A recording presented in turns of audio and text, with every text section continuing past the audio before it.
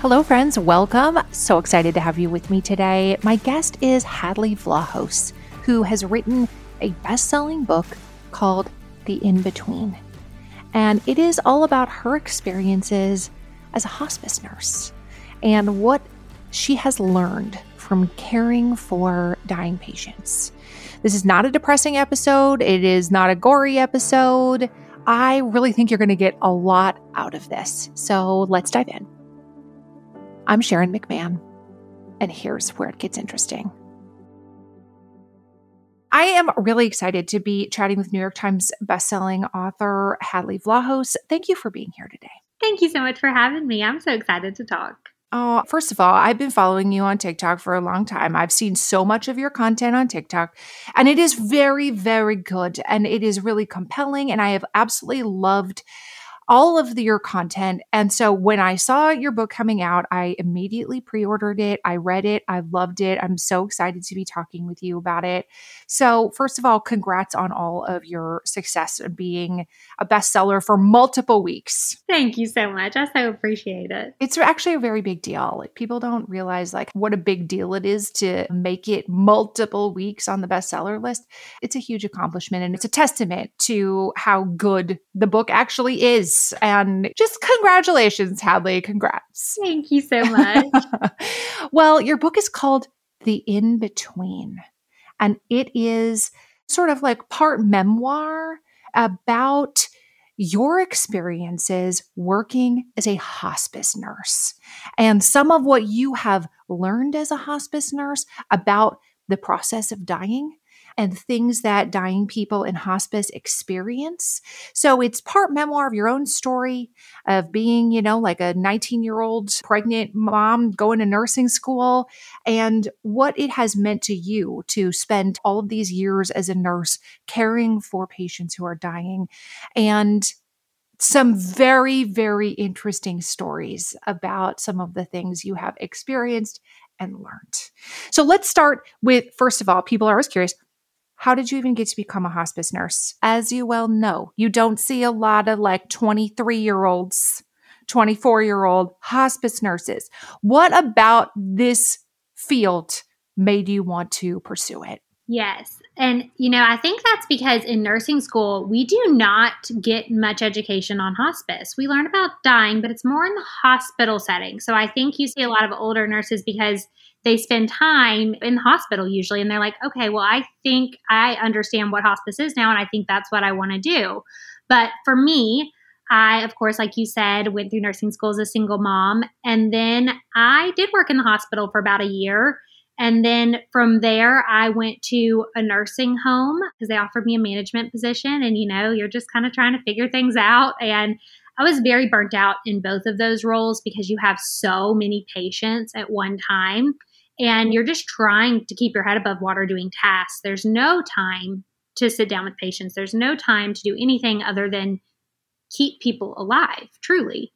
And when I was in the nursing home, that's when I saw hospice because we had hospice patients within the nursing home. So I would watch while I am running around like crazy, these hospice nurses come in, go sit with the patient. And I remember I'd run past this room with the door open and they'd just be sitting there talking and occasionally, taking a blood pressure. And I'd hear them talk about their life and growing up. And then they'd come out 30 minutes to an hour later and they'd just be like, okay, this is what we're going to do. And it's always just so calm and peaceful. And I'm like, okay, well, do you need me to call the doctor? Do you need me to call the family?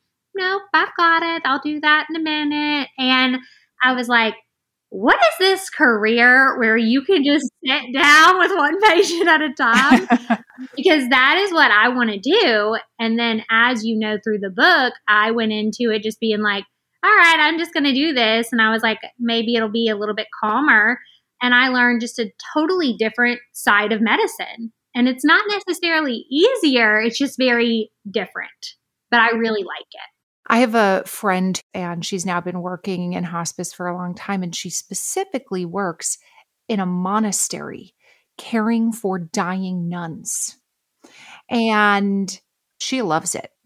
One of the things she says about hospice is that there are no emergencies in hospice. Somebody is there because they're in the process of dying. And so if somebody dies, that's not an emergency. But it really, you have to be the kind of nurse that wants to develop relationships with your individual patients. And that's not the right nursing environment for everybody, but it can be incredible if that is the type of position you're attracted to. Yeah, absolutely. And I totally agree that, every person, every nurse, I think, has what is their perfect fit. And I think I always tell new nurses, just find what's perfect for you. It's okay to try out a few different things.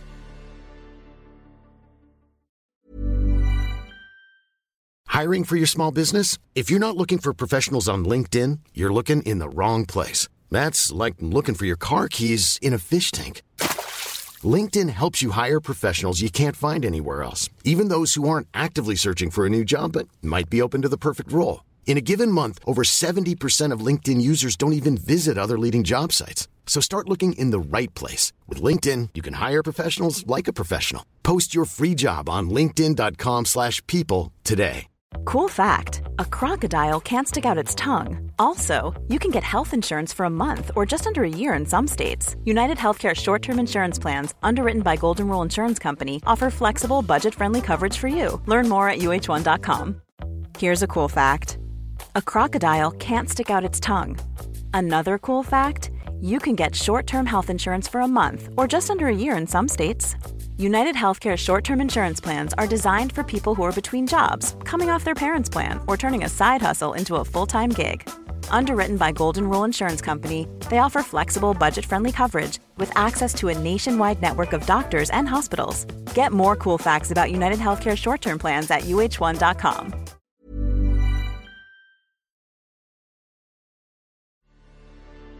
I have watched so much of your content and again have read your book.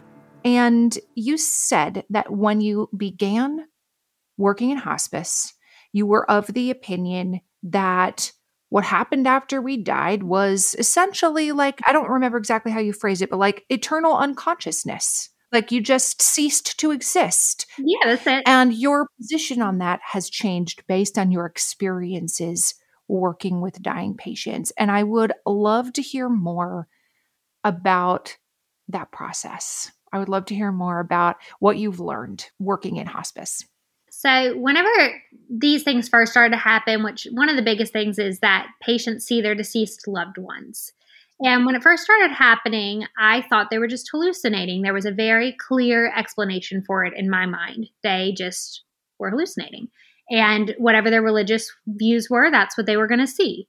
And then as I moved through my career and I realized that everyone was seeing the exact same thing, which is very different than hallucinations. Hallucinations can be, anything. It can be seeing a bird in your room. It can be a spider. It can be the walls moving. And it's usually pretty scary for the patient. And this always brought extreme peace.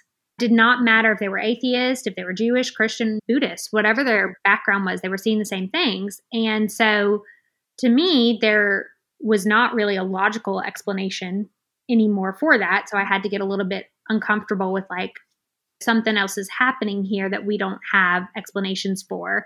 And then all of these things, like the coincidences you read about in the book, start happening. At one point, I just said it's not really logical for me to say that there is not something beyond here. And patients can tell you correctly when they're going to die. Their deceased loved ones will tell them when they're going to die. And I've never had a patient be wrong about that. And then all these coincidences, like in my book, I have a patient with Alzheimer's who I thought was having hallucinations of a fire on her bed. And I could not get her calm. And so finally, an older hospice nurse who had had tons of experience instructed me that for her, whatever's happening feels real to her. So if there's a fire on her bed, move her bed, which was so funny to me at the time because now I have experience. And I'm like, yeah, that's such an easy solution instead of stop giving her all these medications. Mm-hmm. And so I moved her bed. And then many, many, many months later, she had died. Her husband told me that there was a fire in that room. And the only reason he survived is because he had never moved the bed back that I had moved.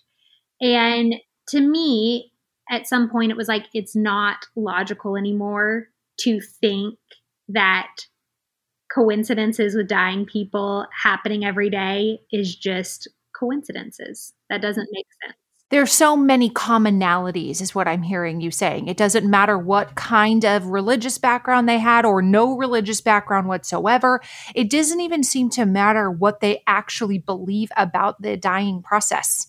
That they have so many things that happen that almost seem like universal experiences to people who are experiencing the dying process, like seeing deceased loved ones. And you talk in the first chapter of your book even about a woman who is having absolutely normal conversations with her deceased sister, where she's just speaking like this of like, oh yeah, that's right. That's what we're going to do this afternoon. Just having a very normal conversation. Her sister was absolutely real to her. But I thought it was so interesting that the longer you worked at this, and you talk about this in the book too, like you went through her chart, there was nothing in her chart that would indicate hallucinations or that level of confusion or anything medically that could explain why she's having completely rational conversations with her sister. But that was very upsetting to her daughter in the book. It was upsetting to her daughter that she was having conversations with her dead sister. Her daughter felt like, she's going crazy. You got to fix it. But the fact that when her daughter had a nap and came back in, your patient was lucid enough to know that her daughter was uncomfortable with her talking to her dead sister. And she actually lies to her daughter and said like, oh, guess I must have been tired. She's not here anymore.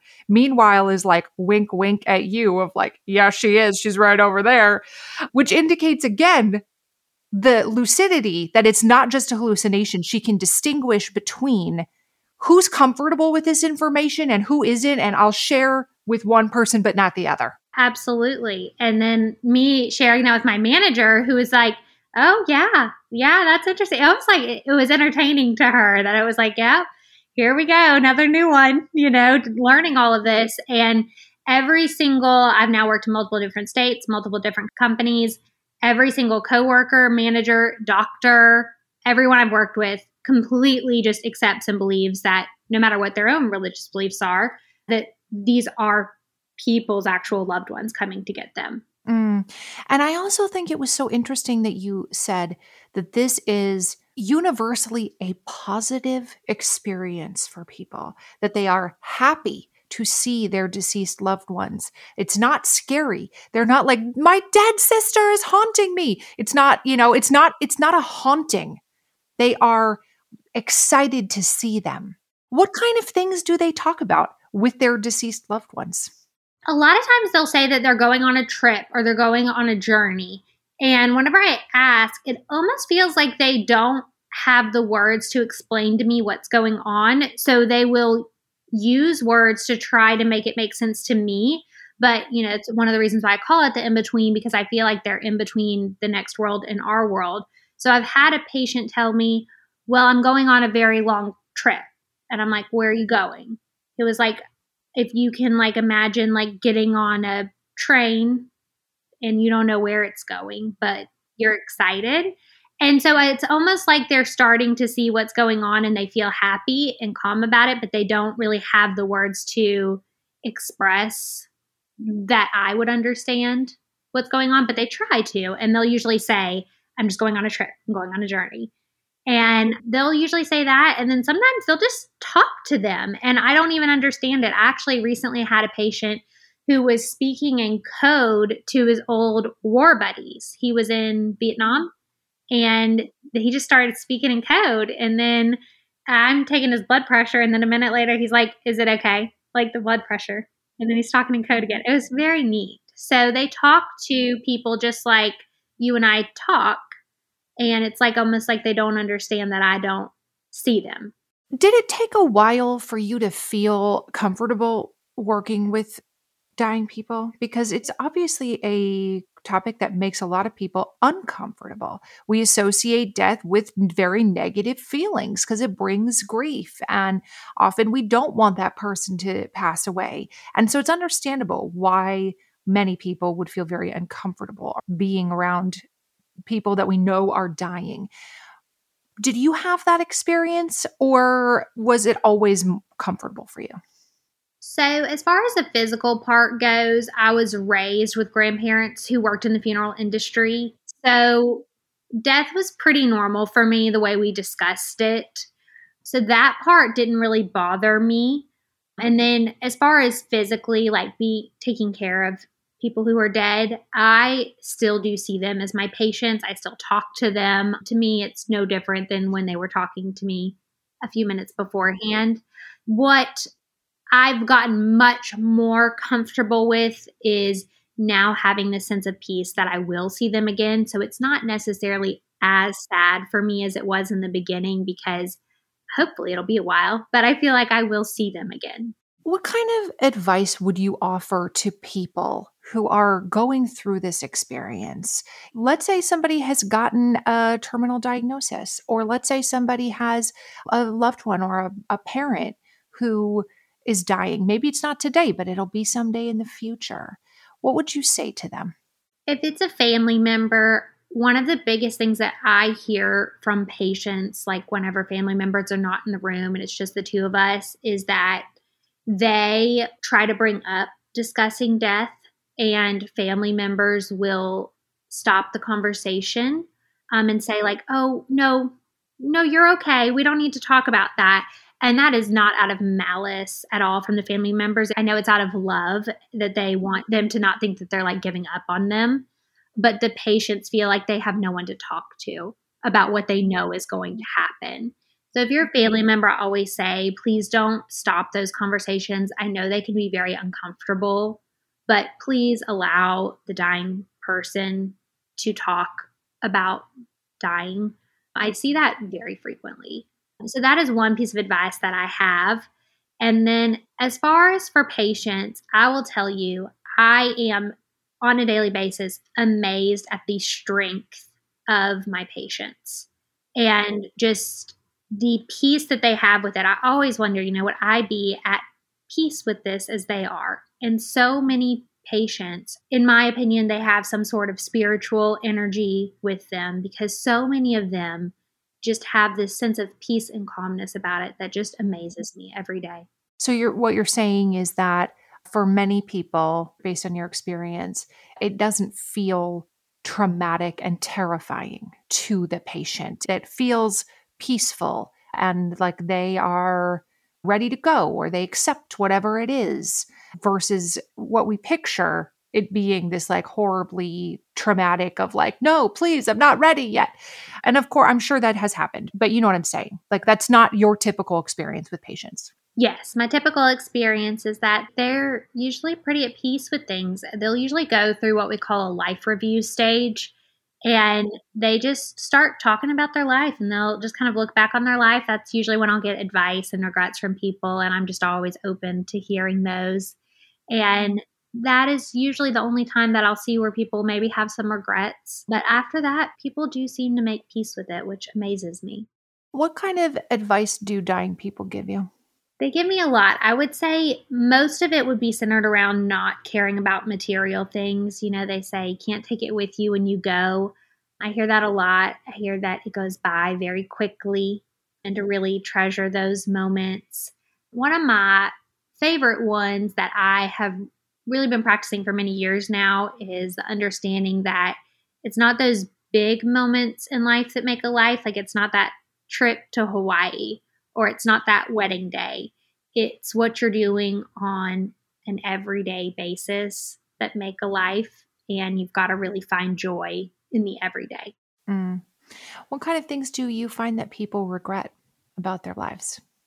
People regret caring too much what other people think, and that being a reason that they don't do something like pursue a goal, like a different career. Or I've even heard of people saying that they didn't have more children because they felt like, oh, 2 is enough, but they wanted more. Really, it's very external. Like they regret caring too much about what other people think instead of what they really want. It's such an interesting thing to think about too. Like, will I care about this when I'm 94 and in hospice? Like, chances are real good you are not going to care about the mean DM when you're 94 and dying. You're probably not going to care about a lot of things you think are really, really big deals, like today in this moment. Yeah. And I have taken care of a therapist before, and that was incredibly interesting because they were very open with me about their regrets, which I found very interesting, of course, because they had heard a lot throughout the years. And I remember, I don't even know how it came up, but it was along the lines of the mean DMs, the mean comments. And I remember her telling me that you should really examine when something upsets you, why it upsets you. Basically, the analogy she used, she said, if someone tells you the sky is green, you're not going to get upset because you know that they're wrong and the sky is blue.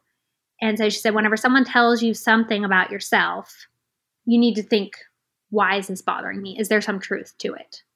And I have really taken that to heart. And I tried to practice that and taking a step back and saying, why is this bothering me? We hear from a lot of interesting people on this podcast, and I know that I am always hungry for more. And what if you could learn from the world's best all in one place? Guess what? You can. With Masterclass, you can learn from the best to become your best. Masterclass is the only streaming platform where you can learn and grow with over 200 of the world's best instructors. For just $10 a month, an annual membership with Masterclass gets you unlimited access to every instructor. And you can access Masterclass on your phone, your computer, your smart TV, even in audio modes. You can listen to it like a podcast. I know that when I watch Doris Kearns Goodwin, that first of all, I'm going to be getting fantastic information, that the production level is going to be incredible, and then I'm going to walk away feeling smarter and more informed than I was before.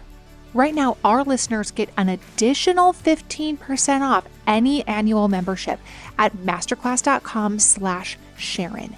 That's 15% off at masterclass.com/Sharon. masterclass.com/Sharon. We have all had embarrassing moments where something didn't smell quite right. And if you have any children or people in your lives who have stinky toes, stinky feet, and those stinky shoes pile up by the door of your house, and then when people come over, they're like, your house smells weird. There's a solution for that, and it is not necessarily spraying down your house with disinfectant. It is taking care of the smell at the source by using Lumi on places like the people in your house's stinky feet. It is a whole body deodorant. It is safe to use anywhere on your body. It was created by a doctor who saw firsthand how stinky feet and other body parts are often misdiagnosed as problems, when in reality, you could just use a product like Lumi and it would take care of the issue. It has been clinically proven to block odor all day and control odor for up to 72 hours.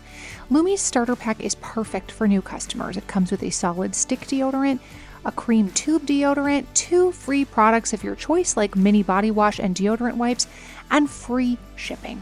As a special offer for listeners, new customers get $5 off a Lumi starter pack with code Sharon at lumideodorant.com. That equates to over 40% off your starter pack when you visit lumideodorant.com and use code Sharon. The show is sponsored by BetterHelp. We all have stress in our life. Absolutely. It's unavoidable. It's just part of the human experience.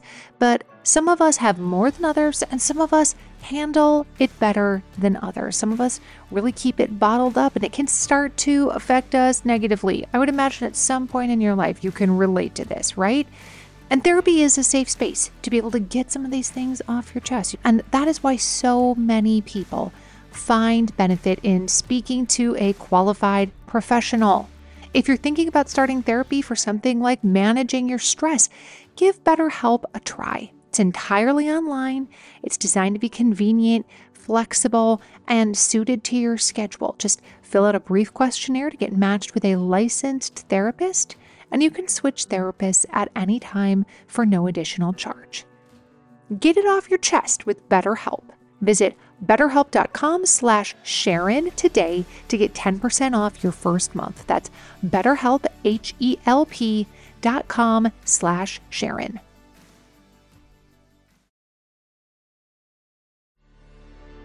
You also mentioned that you really believe that patients can choose their time of death. I would love to hear your experiences with people who choose their time of death, and how do you know that that's true? The way I know it's true is that it is down to the second. And every time I say choose time of death, I always want people to know it is not necessarily people wait until people get there. I have seen multiple times people wait for people to leave. And I found that that really correlates with personalities, whereas the more introverted people, the more stoic men, I will see a lot older men will like to be alone whenever they die. But one in my book, Miss Sandra, I mean, she, in my opinion, waited. Her daughter walked in, her only daughter, walked in the house, and she came and kissed her mom, and she died immediately. And I 100% believe that she waited for her daughter to get there. But you also see where people are like, they've been there all day, and you're like, it could be any minute. And then they say that the minute they walked to the bathroom, just to the bathroom. I mean, think about how quick that is. They will die. And it is incredibly interesting to me because you can't choose what time you go to sleep at night, but you seem to be able to choose when you die. That is so interesting. And of course, again, this is not universal, and I definitely don't want this to come off as like all people can choose it. People die in terrible accidents, die at the hands of violence. Of course, that's true. We're talking specifically about people with terminal illnesses on hospice. But that's really fascinating. And it makes me wonder, and I know we probably maybe don't have an answer to this, but it makes me wonder, what is it that they think they are waiting for? You know, like when they decide in their own mind, I'm going to go as soon as she gets here. I'm going to go as soon as they're gone, or I'm going to wait until January 2nd, or, whatever it is. What is it that they think that they're waiting for? They obviously view that other moment as more opportune. Yes. I personally think from getting to know patients and then seeing them choose, I think that they are protecting people from regrets. I think that, for example, in my book, the daughter who had just gotten there from out of town, I think her mother was protecting her from saying, why did I pause and get gas? Or why didn't I get off of that plane quicker? Just those regrets. And I think that people do, they're protecting people. Or the opposite, whenever they're alone, I think that they have the sense that some people can't necessarily handle it.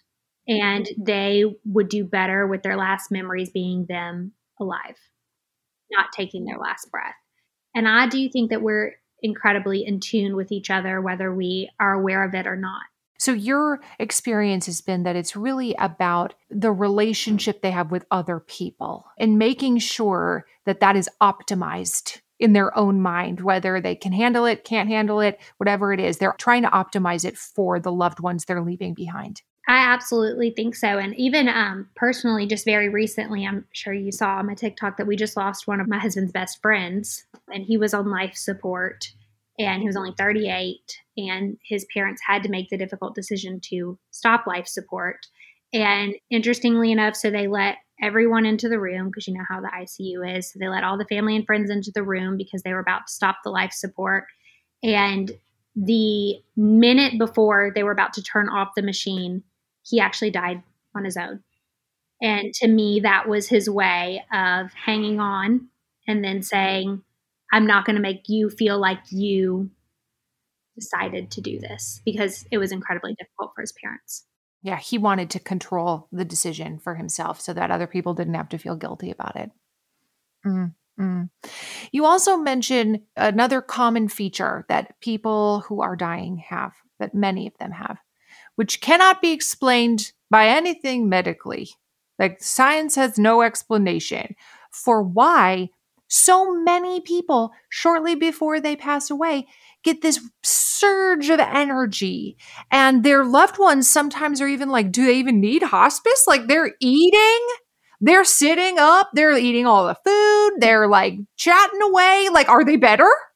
And then, a few days later or whatever, they have passed away. That surge of energy. First of all, is there a term for it? That is what we call it, as far as I know. That's what I put in my charting. No one's told me not to. Energy surge. Patient is experiencing energy surge. Does it usually happen, like in your experience, like within a week of their death? Or is there, like, what's the timing? It can be within a week. I've seen up to maybe a month. And usually, 9 times out of 10, I would say that you don't really realize it was a surge of energy until after they've died. People will look back and they'll be like, oh, okay. They got up and they wanted some ice cream. And then they quickly declined afterwards. And that was nice. They sat up in the living room and visited with family whenever they've just been really sleeping, all the time for many months.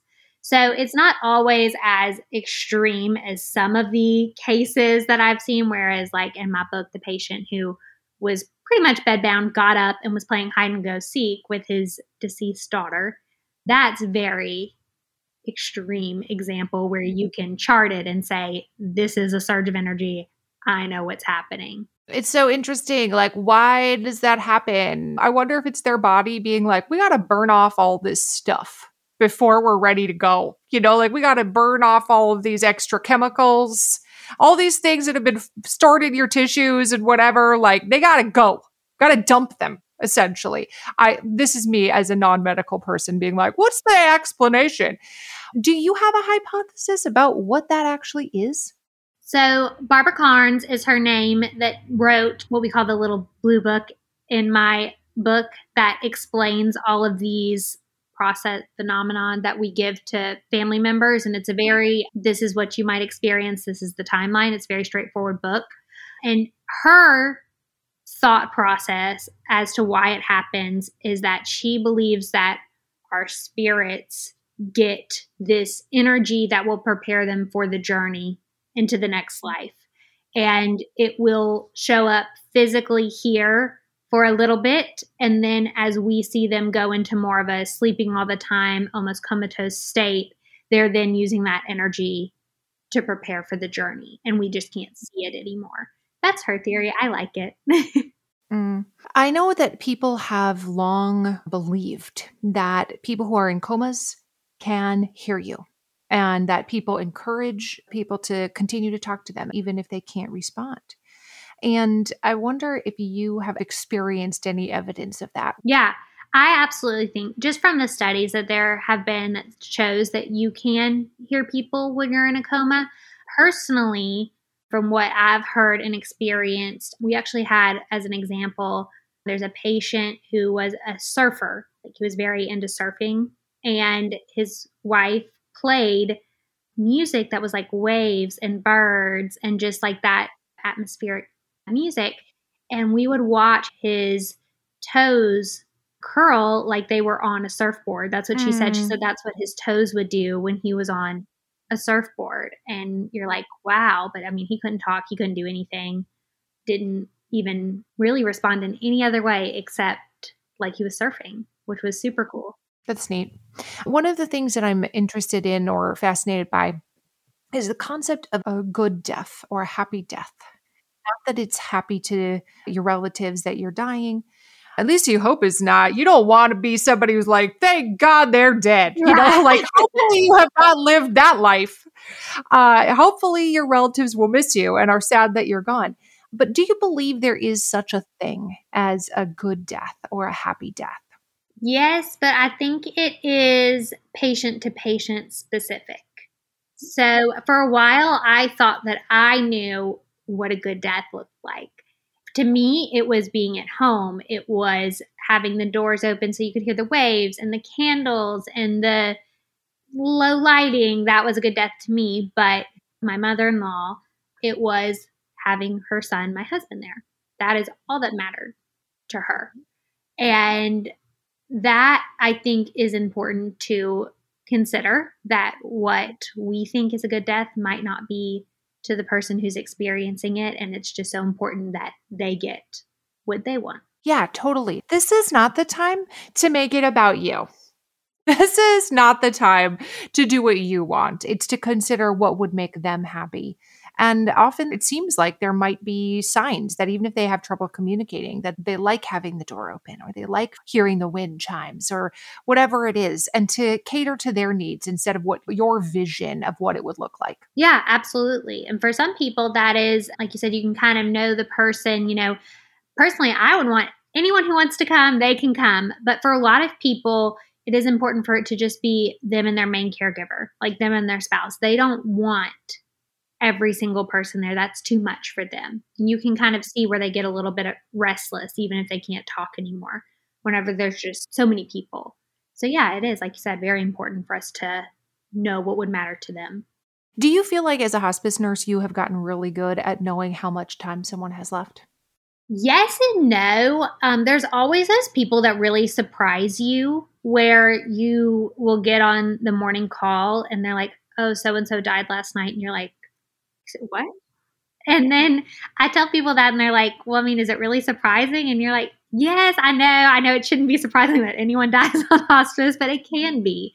But I will say now, since I've been doing it for over 6 years, I'd say about 75% of the time I can get it within a day or two correctly. And sometimes that's just my own mental thought process. And other times families do ask and I will tell them. But about 25% of the time, it's just they follow their own kind of plan. They're going to do what they want and they're going to have control over the process because that's what they want. Yeah. And of course, there's a physical process where somebody's actively dying that I'm sure as a nurse you're very familiar with. And one of the things that, I know sometimes people who have a loved one on hospice feel like they're getting so dehydrated. Why aren't we giving them IV fluids? They have to be so thirsty, or why don't we have a feeding tube? They can't eat. And there are good medical reasons for those things. But I would love to hear you talk about why do patients go through this process of like, I'm not going to eat and drink anymore when they're dying? I always say, and a lot of people don't think of it this way, but just like how our bodies know most of the time how to go into labor and just, it's been 40 weeks, which always just fascinates me. Like, okay, 40 weeks. All right, let's go into labor. Our bodies know how to die too, without us having to do anything. And our bodies naturally say, okay, I don't need food or fluids anymore. And when we force that on them, it can be very, very, very uncomfortable. So food, when their body, all it's doing is just keeping your heart beating and your lungs breathing. Whenever you give it food, it now has to focus on digesting that food and excreting that food. And that can be very tiresome to someone. And they don't need it anymore. With the issue with fluids, especially IV, is that you can get something called third spacing, which is where the fluids go outside of where they're intended and it goes underneath your skin, which is extremely uncomfortable for patients. I know people just want to help their loved one. They just want to love them. It's never out of a place of anything but love. But it is so important for people to understand that you can harm people by doing that. And you can speed up the process, unfortunately. Yeah, the last thing you want to do is make your dying loved one more uncomfortable and creating lots of swelling in their extremities and stomach pain. Like that's actually not helping them in this moment. It's not keeping them alive. In some cases, it can have the opposite effect. It can hasten their death because you're interrupting the natural process and forcing their body to expend energy doing other things. Yeah, exactly. Listen, I know if you pick up any kind of beauty magazine or you follow an influencer, there's like a new skincare product every single day of the week, and it can be really difficult to know which ones to even try, like which one is worth your money. And if you're tired of cycling through ineffective skincare trends and overcomplicated routines, you might be excited to know that one of today's sponsors is OneSkin. Their products make it easy to keep your skin healthy. No complicated routines, just simple, scientifically validated solutions. The secret is OneSkin's proprietary OS1 peptide. It's the first ingredient proven to switch off the aging cells that cause lines, wrinkles, and thinning skin. I especially like the eye cream. It's not too thick where you feel like it's going to clog all your pores, but it goes on really, really nicely under makeup. For a limited time, you'll get an exclusive 15% off your first OneSkin purchase using the code Sharon when you check out at oneskin.co. That's oneskin.co. Try OneSkin and enjoy younger, healthier skin without all the extra steps. That's oneskin.co, code Sharon. Small details are big surfaces. Tight corners are odd shapes. Flat, rounded, textured, or tall. Whatever your next project, there's a spray paint pattern that's just right. Because Rust-Oleum's new Custom Spray 5-in-1 gives you control with 5 different spray patterns. So you can tackle nooks, crannies, edges, and curves without worrying about drips, runs, uneven coverage, or anything else. Custom Spray 5-in-1. Only from Rust-Oleum. Hey, it's Paige DeSorbo from Giggly Squad. High quality fashion without the price tag. Say hello to Quince. I'm snagging high-end essentials like cozy cashmere sweaters, sleek leather jackets, fine jewelry, and so much more. With Quince being 50 to 80% less than similar brands. And they partner with factories that prioritize safe, ethical, and responsible manufacturing. I love that. Luxury quality within reach. Go to quince.com/style to get free shipping and 365-day returns on your next order. Quince.com/style. Mom deserves better than a drugstore card. This Mother's Day, surprise her with a truly special personalized card from Moonpig. Add your favorite photos, a heartfelt message, and we'll even mail it for you the same day, all for just $5. From mom to grandma, we have something to celebrate every mom in your life. Every mom deserves a Moonpig card. Get 50% off your first card at moonpig.com. Moonpig.com.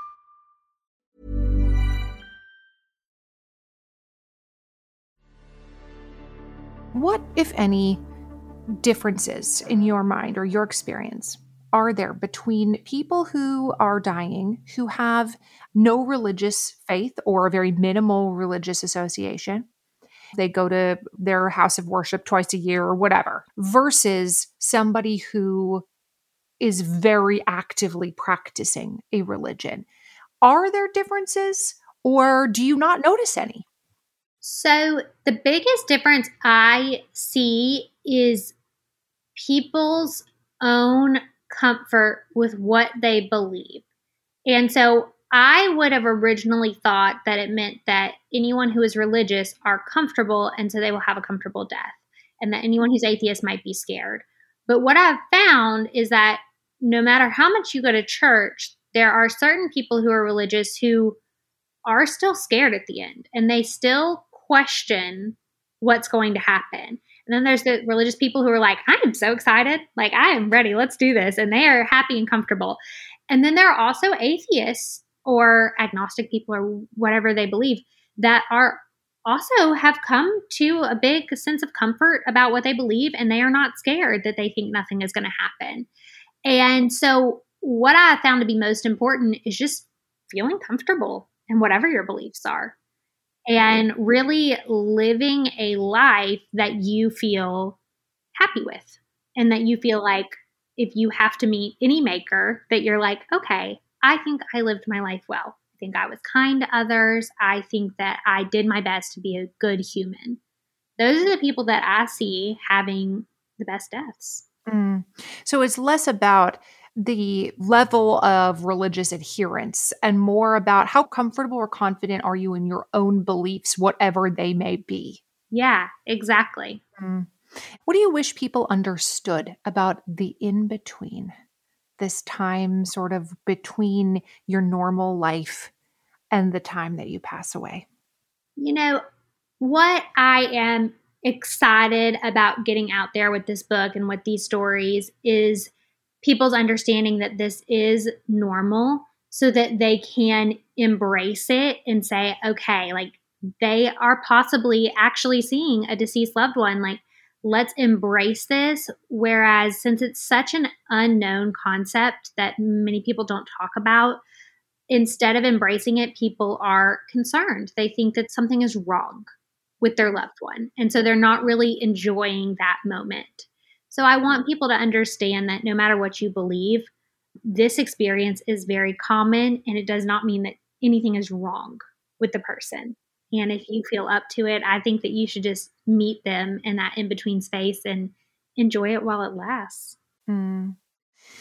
Hadley, thank you so much. This was such an interesting conversation. Your book was so easy to read. The stories were so compelling. I just really loved hearing more about your experiences, especially because most of us will only, if at all, we may only have one or two experiences with a loved one in hospice. So it is so interesting to hear more about somebody that has hundreds and hundreds of experiences under their belt and can see so sort of from a bird's eye view, like what some of the commonalities are, what a happy death or a good death looks like for an individual, and what that journey can be like if you are willing to embrace it and feel comfortable and confident in your beliefs. I just loved it. I loved reading the in-between, and I love following you on social media. So thank you so much for being here today. Thank you so much for having me. You can find Hadley Vlahos' book, The In-Between, wherever you buy your books. I always have to plug bookshop.org. It supports independent bookstores, but you can also visit nursehadley.com, and that will get you all of her social media links. I love following her. And thanks so much for being here today. This show is researched and hosted by me, Sharon McMahon. Our executive producer is Heather Jackson. Our audio producer is Jenny Snyder. And if you enjoyed this episode, would you consider leaving us a rating or a review on your favorite podcast platform? That helps us so much. And we always love to see your shares and tags on social media. We'll see you again soon.